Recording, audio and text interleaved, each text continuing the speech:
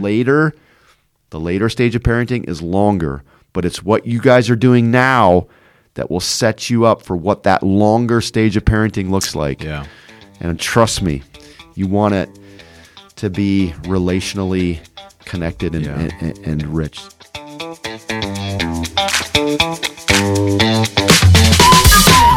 Well, hello, dads. Welcome again to the DADNation podcast. This is part 2 of our December 2023 conversation. We started this conversation about the coaching years of parenting based on conversation that we're getting from the book Parenting by Andy and Sandra Stanley, which is the resource that we used at Dad Camp this past season. So if you're just a first-time listener, I'd go back one episode and so that you can kind of pick up this conversation where from the start to where we're going to jump in again. But this is again, if you're a first-time listener, this is an extension of a ministry called Dad Camp. So go to dadcamp.org if you want to know more about the roots of where this podcast is coming from and who we are, but we are on mission to build stronger fathers who build stronger families. We've been doing this since 2006. We create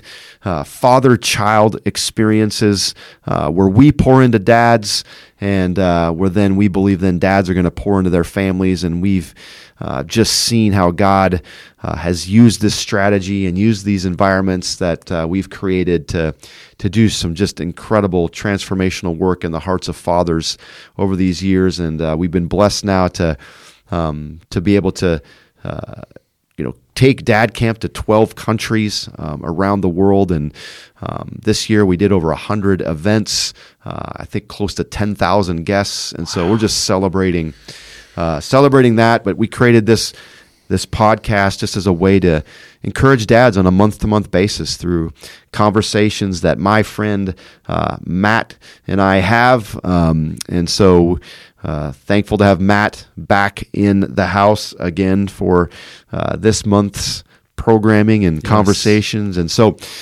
Matt, before we jump back into this conversation about the coaching years, you had a question of the day. Yeah, I'm going to take over usually you ask me the question of the day, so I'm going to take over today, and I will say mine's a little bit heavier than most of the questions of the day, but it's the one that popped in my head. So, the question of the day is going to be, if you could ensure one thing for your kids, what would it be?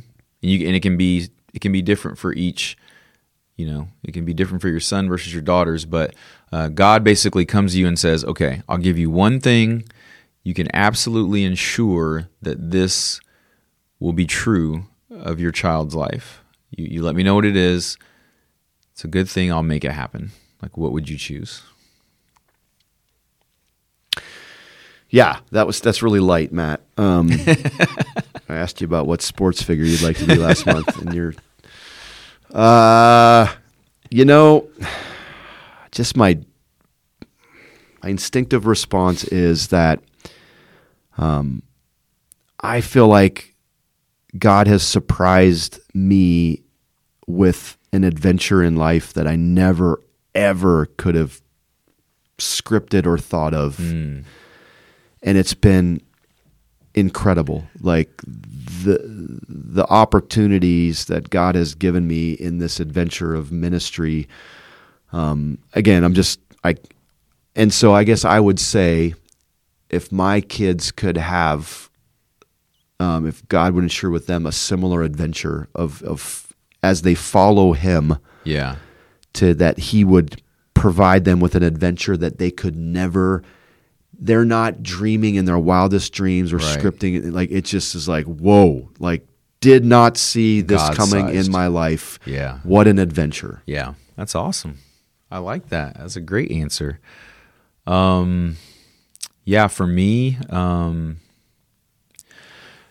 it probably falls somewhat in a similar way, but I would say I would ensure that they have a true relationship and saving faith in Christ. That they would all three be true disciples of Christ, loving Jesus, loving the Lord, hearing from Him, and obeying him. It's kind of my umbrella type of thing for them, that if that happens, I'm trusting that everything else falls into place pretty well. Yep. Yeah. And what else really matters? Yeah. Whatever that looks like, is if that's there. I mean, yep. There it is. The heavy question of the day. Yes. Yes. All right. So we were our goal last episode was to get through the coaching years, and we led into starting to talk about it. And there's 3 main kind of ideas that are kind of brought to the surface here as a way to challenge us as fathers as to parent through the coaching years. And the big overarching theme is this is a season of parenting where we are connecting over correcting. That's a big shift. Connecting over correcting. So then how do we do that? How do we implement that to create that culture of connection in our homes? And there were 3 kind of tools that were offered, or strategies, and we got into the first one, and then we're like, man, we're well into where we need to be time wise. So let's go to part 2 of this. So that's where we're jumping. So the 3 things were cultivating constant conversations, don't bail, let them fail, and get interested in what interests them. Yes. And we talked about the cultivating the constant conversations. And so let's start this episode or conversation with this idea of don't bail, let him fail. What are your thoughts? I got a few here. Yeah, it's funny. I was reading this out loud. Jamie and I were going through this last night, and when we were reading the story, Sandra tells a story of a friend of hers who has children in a private school that's a little bit of a distance from their home. Yeah, okay. And how it's like, if you forget something, mom's not just going to bring it to school. Like it's a pretty significant inconvenience. I read this, and my wife says, "Oh, I'm going to make the podcast tomorrow," because this is a classic thing for her. Is I got to make sure that the kids didn't miss anything. And anytime any of them would forget, for whatever reason, Ryan, our oldest, is really, really responsible, always had everything in check. Like, I can't remember one instance where she went to school without what she needed. My boy's totally different all the time. My oldest going to school, he plays the French horn, he plays the flute, he doesn't have his instruments. It's band day. So that's a major miss. Major miss. Like, hey. You can't fake not having the instrument. So I've been pretty strong in the fact that I'm like, yeah, you just have to do without. Like, the painful consequence will probably stimulate you to forget less and less to the point that you stop forgetting. My wife, just like intellectually, she understands that and believes that's true. Can't do it. But her mama heart, like, can't do it. It's the exact same scenario as my house. Can't do it, man. So we're just having this thing. My son has basketball practice before school every day, 6 to 7:30. And she goes and sits there while he's in practice for 90 minutes because she doesn't want him to come out of the gym and forget something. Because he practices in a gym at a different location than where his school is. And I'm seeing this tire her out. She's not a morning person. She's up at 5 a.m. doing this, and I took that off of her plate today. But I came home saying, "There's other. I just found out a couple of days ago. There's other people that he can ride with. There's a coach that says, "Oh, I got room in my vehicle." We make sure So I came home today and said, "Yeah, you got to stop." That was like divine intervention that we read that last night. And she's like, you're gonna tell the story about me on the podcast, aren't you? I said, absolutely. So you know ahead of time, so you're not surprised when you hear it. So yeah, we are different in those aspects for sure. What about you and Bridget? Bridget, that was actually this morning's conversation too. It's like, really the only thing I really probably was guilty of is, forgetting a book, forgetting whatever, lunch, something, and her taking it out and making sure that her little babies were okay. That's right. And I'm like, hey, if they go hungry today, they may not go hungry tomorrow because they're not going to forget. It's a good stimulus to remember. Nope. she could not, so, just so little stuff. But, as we were talking about that, because I would say holistically in our culture, I'm not going to speak outside of our American culture because I don't live in other countries, but I'd say this last generation, we as parents are very guilty holistically of this thing. We don't let our kids fail. We are saving the day, and if they do fail, there's this. Well, it's not their fault, because my kid's a hero, and this is the participation trophy generation. No, there's no failing. They didn't get last place. Right. They didn't lose the game. They were on the team. They didn't. Yeah. That's a success. That's a win. If they're not playing, there's the parents stepping in, and my kids, the next Peyton Manning, what? There's something in here where I feel like for whatever reason, our generation has in this area we've struggled in letting our kids deal with adversity. And I see in this next generation, I see less grit. I see more entitlement. I see a lack of owning up to personal responsibility where you've made choices and owning up to yep, that was my bad. That's my, it's always blame. It's not me, it's them. Yeah. We're living in a world of social media. They're throwing arrows at each other. There's no person, it frustrates me, as you can probably sense in my voice right now. There's a lack of conflict resolution in that culture because it's never their fault. Or mom and dad always used to step in and solve the problems. And so I think we've struggled here as parents and the problem is what the Andy and Sandra point out is not letting our kids fail when the consequences are much less is so harmful, because if we don't teach them consequences now and they fail inside of our home, and they fail when like I said, the choices it's not that big of a deal, like forget my lunch or little things or that lead or bigger things. Right. But if we keep bailing them out, they talk about the story of a family that was very guilty of this. Yeah. And then there came the day when, their son's selling drugs in the parking lot at school, and suddenly you can't bail them anymore. Right. And there's jail time, or there's consequences that can be fatal. I know I'm going extreme here, but it really does set the precedent when we don't set them up, if we don't allow them to fail. We're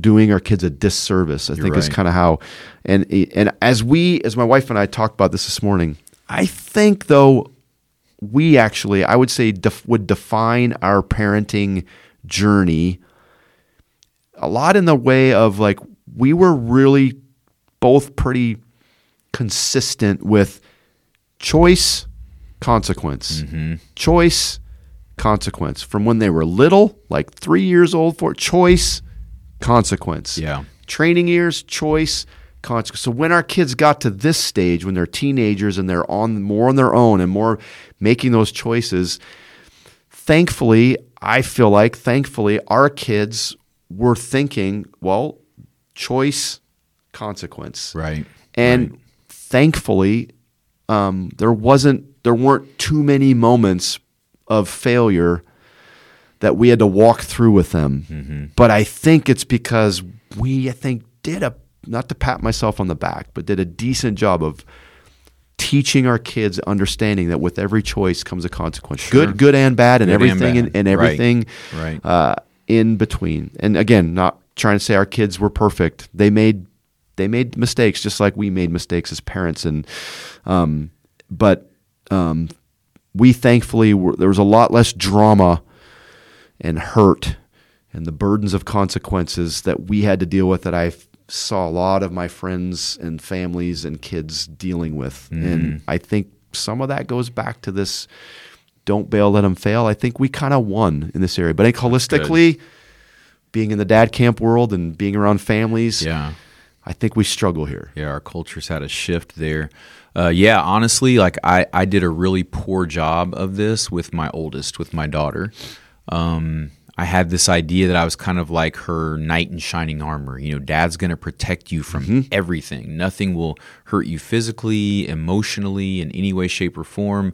Always coming to her defense and rarely, if ever, letting her navigate uncomfortable or difficult situations on her own.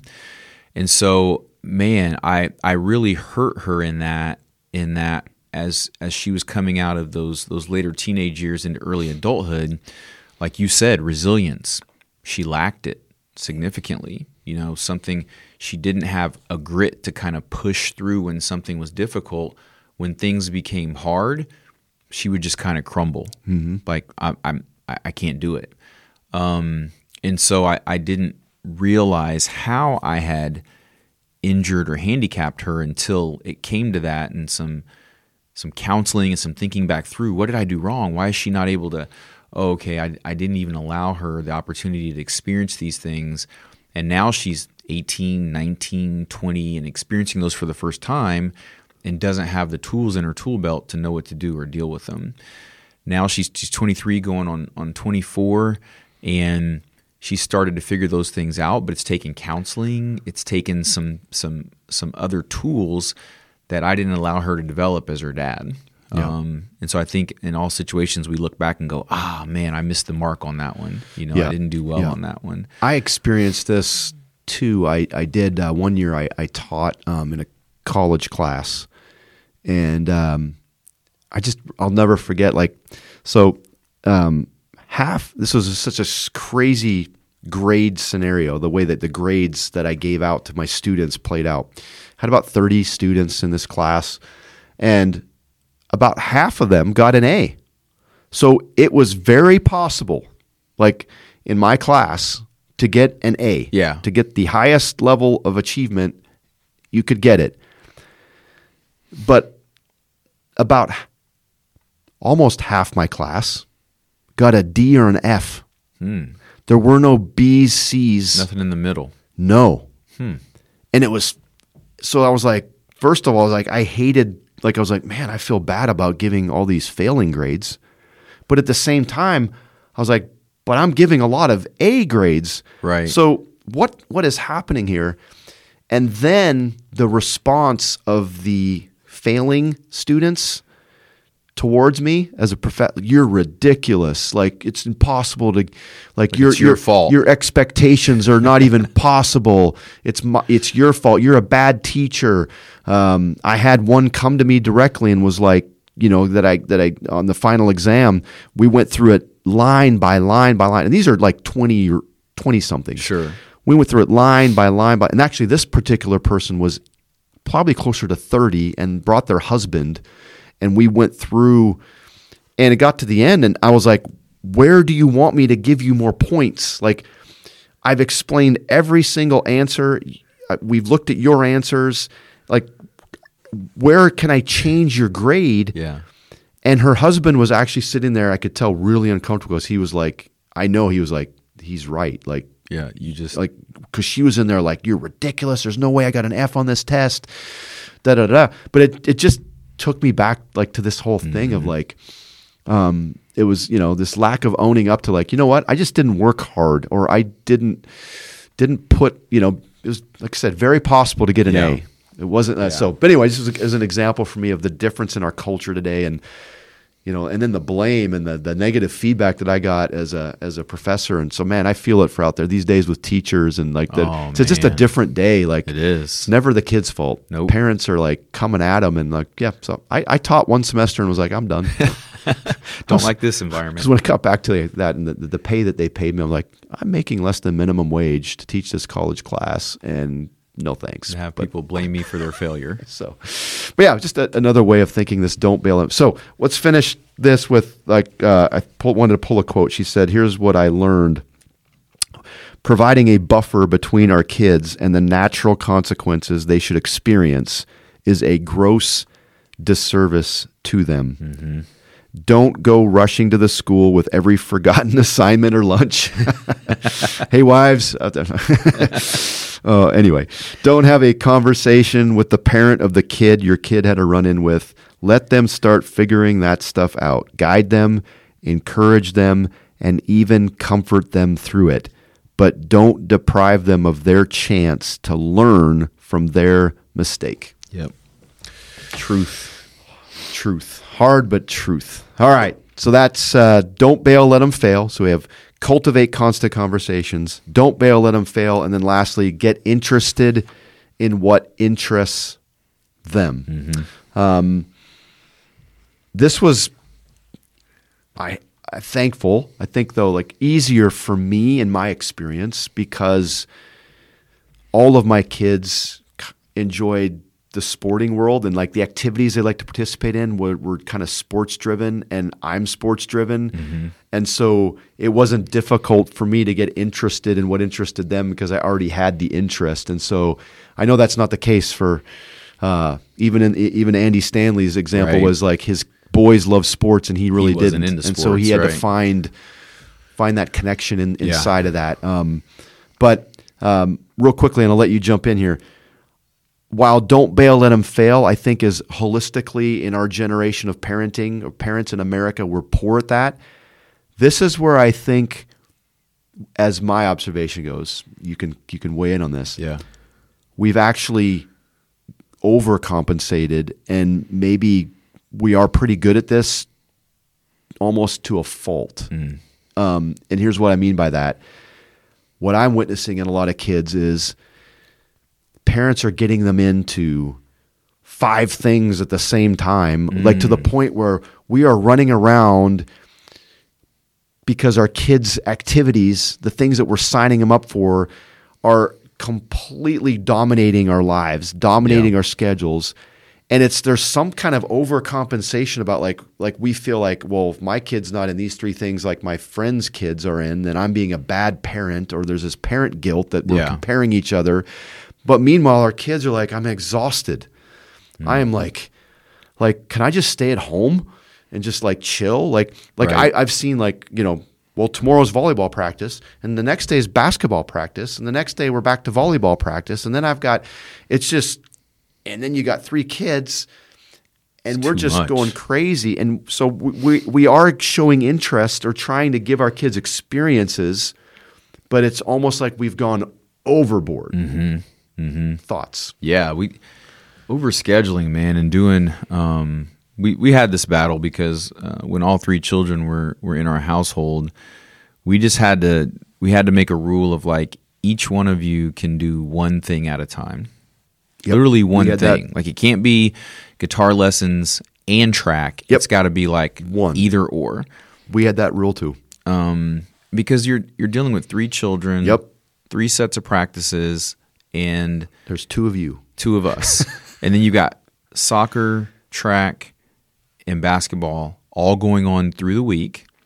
And it's just like it's too much. So it's like, when do we sit down? And there's still family life. There's still family life. Like school. We're not having meals together. Yep. We're eating McDonald's on the road, and like we're separated. And okay, you go to his game, I'll go to value her practice. Are we gaining here? Right. What are we teaching our kids? And you said like, well, we're depriving our kids. I mean, we had literally other parents be like, well, you're not letting them do this, you're not letting them do that. Yeah. Like, no, we think they're going to get more value out of sitting around the dinner table and talking to us than doing another sport or doing another activity. So, yeah, I agree with you 100% on that. The interest thing too, like what does it gain you to do all these things for like volleyball and travel and go all these places over the weekend, and then what does it really gain your child? Like, are they going to be a professional volleyball player? Are they going to get a D1 scholarship? Are they going to, like, those things are so low, statistically speaking, the chances, that I just don't think that's a great return on investment.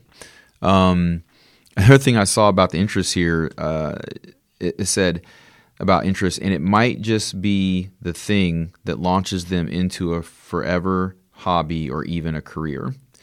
And my note there was, or it could just be the flavor of the month. So like I got interested in a lot of things, especially with Braden, that it lasted for maybe a few months. Like this was the thing. Mm-hmm. I remember the Rubik's Cube was the thing. My son learned these algorithms on Rubik's Cubes. He could solve a 3x3 Rubik's Cube in less than 5 seconds. Sheesh. He could solve a 4x4 in less than 12 seconds. It was like, and it was cool. It was to see him get interested in it. We talked about going to these competitions. We watched some of them online. And honestly, I have no interest in Rubik's Cubes. I haven't ever and didn't when he was into it and don't now. But because it was his interest, I was all in with him. Yep. My youngest, he played football for a couple years. He said he didn't want to play anymore. And he was really thought that was going to be devastating news to me. And I said, son, I love you if you never play a sport again. Like, my love for you and interest in you, I like you as a person. And yeah, I love the game of football and we can share that together. But if you come to me and say, Dad, I want to build model trains. Like, that's my passion right now. Then you and I will build model trains together, even though I have no interest in it. It's just I want to engage in an activity. And you said you learned with Cole, as we're doing the activity, that's where the conversation comes. Correct. So I think that's where joining in these interests really can have some fruitful So I think value. you're speaking to the big idea here. While I think I was suggesting we've overcompensated in ways. The big idea, though, is to when you're showing that interest and what interests them is you're building relationship and you're showing to your child like you matter to me. Mm-hmm. And while I might as a dad or we as a family might create some boundaries into the amount of things or activities that we're doing because we want to have balance, I'm still going to focus on that thing that you're doing isn't my thing.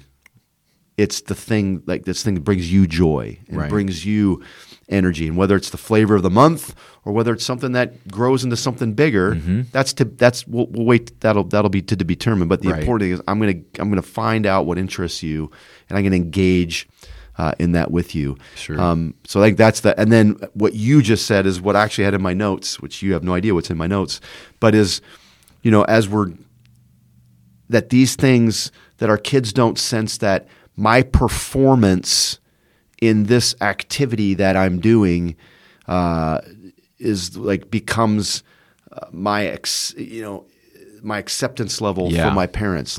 How I do determines whether my dad is proud of me or not, or whether I'm, whether he's excited about who I am or not. It's like I just had a guy tell me, I had a lunch with a guy just the other day. And he says, what I learned at dad camp this year and what I've been saying to him ever since is, and I try to even say it every day, he's like, I'm proud of you because you're my son. Period. Not, hey, you got an A in your math test today. I'm proud of you. Right. You scored a touchdown in the football game. I'm proud of you. Well, I am proud of you, and I will say proud of you for those things. Yeah. I'm just proud of you because you're my son. Yep. And that is exactly the model of the Heavenly Father. Amen.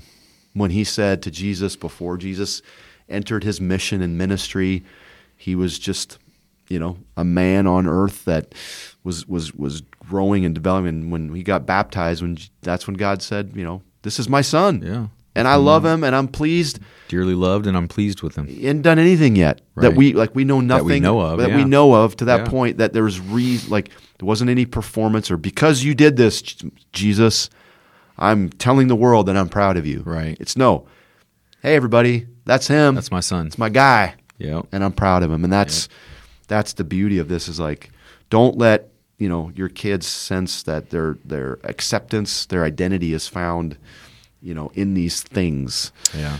Great point. But yeah, just wanted to remember that. So those three things, connect over correct. That's how we thrive in the coaching years. Let them go, let them get on the field, let them stumble, let them get their knees scraped, let them lose, let them win, let them thrive, let them be defeated, and stand out there and keep coaching them, keep encouraging them, pull them off every once in a while and say, hey, let's run a different play here. Let's change that play. That play's not working real well. Yeah. Now get back on the field, run a new play. But I'm here and I'm you're present, but you're not holding their hand. And these are the three things that were encouraging for us as we learn them in this book. And then let's finish this convo with this shift to the friendship years. Yeah. That's kind of this 18 and on kind of stage of parenting. And you and I both have entered that with our kids. All three of mine are there. You got a few. And they talk about the friendship years, and this is kind of brings back their parenting yet, that at this stage of life, when your kids move out from outside of your roof and they're on their own, they're either maybe they're off to college, or they're getting their career started, they're getting married, they're raising their own families, that this is a season though that they're still choosing to be with you. Mm-hmm. And they told a story of when they were writing this book. The church actually interviewed their kids because they wanted to kind of validate some stories and see like how was it truly from their perspective. Right. And then after the church had done interviewing them and doing that process, the kids were like, "Hey, well, we're just enjoying being together. Let's just go out and hang out tonight." And when Andy and Sandra heard that story, they said it was the deepest kind of joy. Mm-hmm. Seeing our kids just love each other and choose each other. Yeah. And it took me straight to a recent experience in my life. My youngest daughter is in pharmacy school down in Alabama, and she had her white coat ceremony. Yeah. And, as soon as we knew about it, Bridget and I had it on our calendar. It was never, there was a non-negotiable. We were going to be there as mom and dad. But I had no idea. It wasn't something we said to our other kids, you need to go to this, you need to participate in this.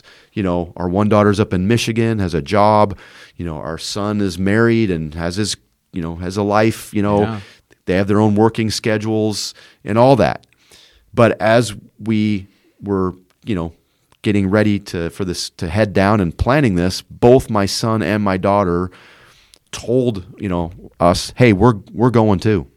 We're going down, and we're gonna celebrate with her." Yeah. And I was like, I'm getting emotional, just talking about it. But it was such a joyful, just to go down together. We travel down together. My in-laws went too, Grandpa and Grandma, and just to go celebrate hope but it was so rich for me to just be like, my son and my other daughter chose on their own to go love their sister. Right. They didn't have to.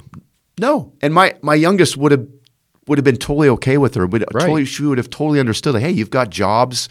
You've got, it's okay. Yeah. But it meant so much to her when they were there.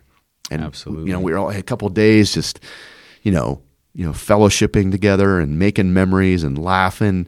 And this is what I want to encourage you if you're, as you're listening. Man, if you go to school on these training years and coaching years and discipline years, it'll lead to this season of life that is so rich. Mm-hmm. And I'm just like, do it, because what I'm experiencing now, to see my kids love each other, want to be with each other, inviting us into their lives and sharing it with them. We're still talking about, okay, well, when we all start having kids and getting married, how are we going to be together, and how are we going to that's the desire that our kids are having, and they want grandpa and grandma and mom and dad, they want us to be a part of that, and it brings us the deepest of joy. It does. It's so worth it. So, parent with that in mind. Yeah. Yeah.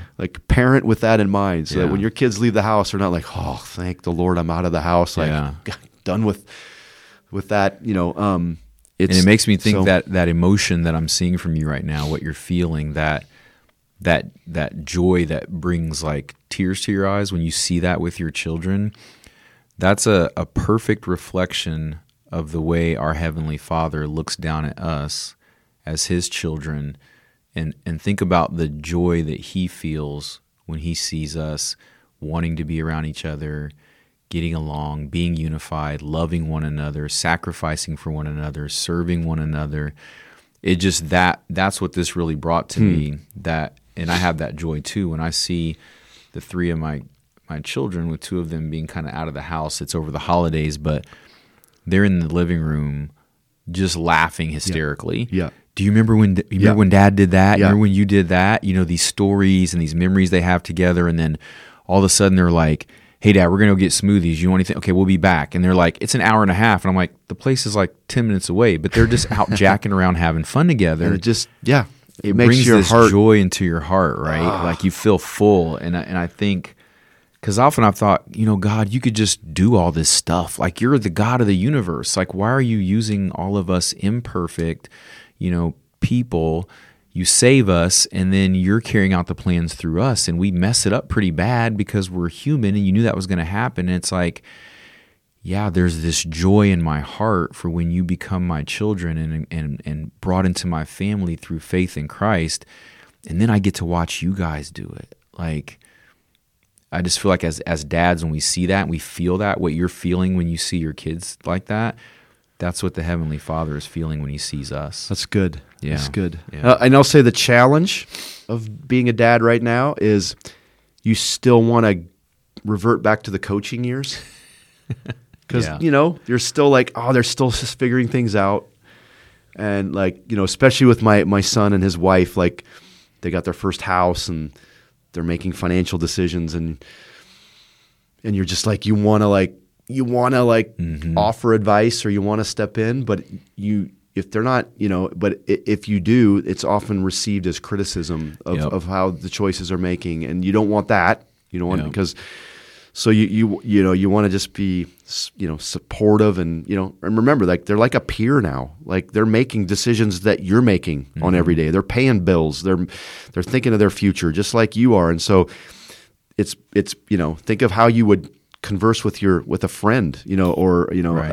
a coworker, like about these things. Like that's kind of how it's shifting. Yeah. But you have this natural pull to want to like take back over and like, hey, and offer advice when it's not being asked for. And right. So that's the challenge. We're trying to work through that. But man, it's worth it to get to this place of where they want to do life with you. My son, we coach together.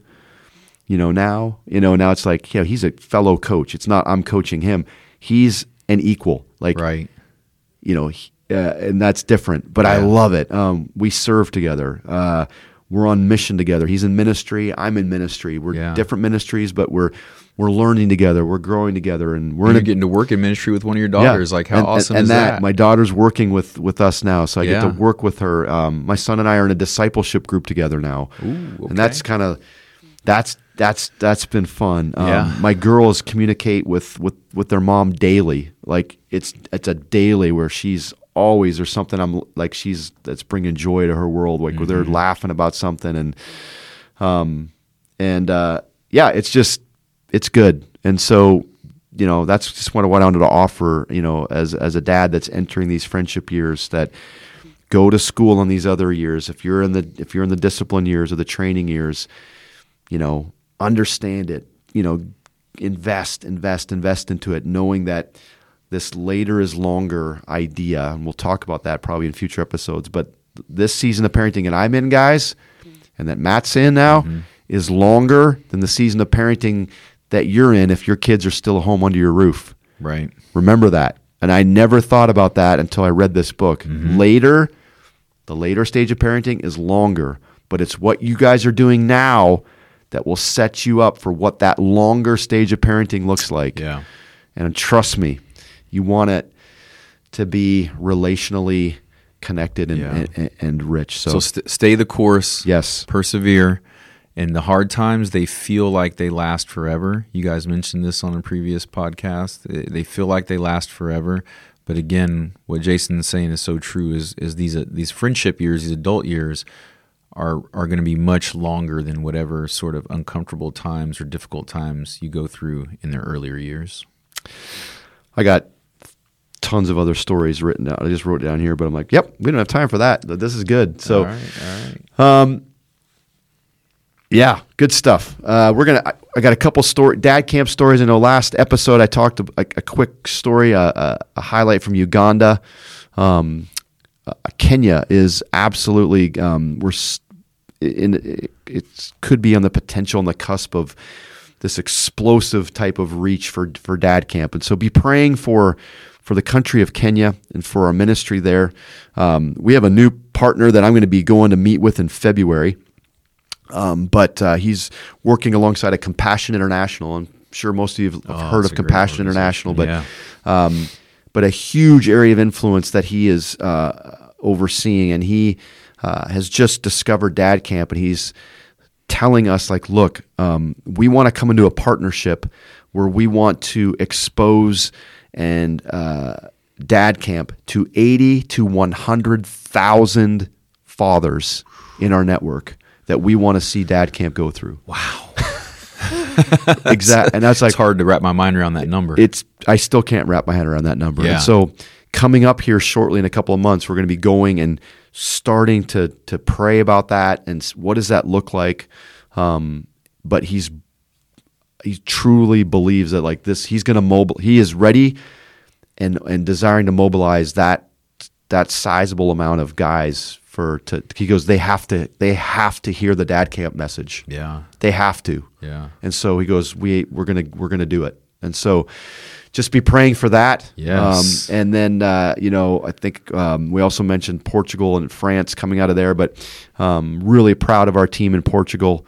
So if you're listening, we are so proud of you guys. And but the Portugal team is just so excited about Dad Camp. And so we did an overnight event there, our first overnight kind of event outside of the U.S. That we'd done. Outside of Ukraine, we had done one, but and it was just phenomenal. I had 39 dads come, and 7 of those 39 accepted Christ, and all 39 gave a legacy promise to their kids that was just powerful. So it was. And then the doors opening. We had a dad from Germany come in, a camp director, and we're in conversations now about bringing now Dad Camp to Germany. We had another connection from Brazil. We've got Argentina. I mean, it's just be praying, be praying for what we say yes to, what we can say yes to. Be praying that God would continue to use Dad Camp the way that He has, and so just thankful. Yeah. Thankful. And these stories, guys, this is why we do this. Like the stories that Jason's sharing. Dad Camp, it can be work, it can be hard, it can be frustrating. It comes with all the same things that come with accomplishing anything. Yep. But we keep that at the forefront. Like, why are we doing this? It's those stories, those salvations, those legacies being changed. And man, thank you to our Dad Camp Army. Thank you to everyone who's committed to praying and giving and inviting and attending, because you make this go. You make this go. And we wouldn't be reaching thousands of dads all over the planet without your support. So we appreciate you. That is 100% true. That was, I'm glad you brought that up. It was not part of our plan, but yes, that is 100% true. And, this episode's coming out right before Christmas. So Merry Christmas. Yes. Enjoy your families. And again, if you are a Dad Camp Army member, and as you think about, your generosity and your commitment to being a Dad Camp Army member and the ongoing mission of Dad Camp as we get to the end of the year, if this might be another prompt of like, oh yeah, I gotta honor that commitment, that pledge, just, knowing that these stories that we're telling are literally, as Matt said, happening because of you and your support. Yes. We are sending resources and sending support to our connections there to do the ongoing work, and you're hearing what is happening. So we are so thankful. So Merry Christmas, and keep doing what you're doing. You have what it takes, so go do whatever it takes to be the strongest father that you can be. It's been an amazing year, and we will see you and talk to you again in the new year, 2024. Yes. All right. Love you guys. Love you guys.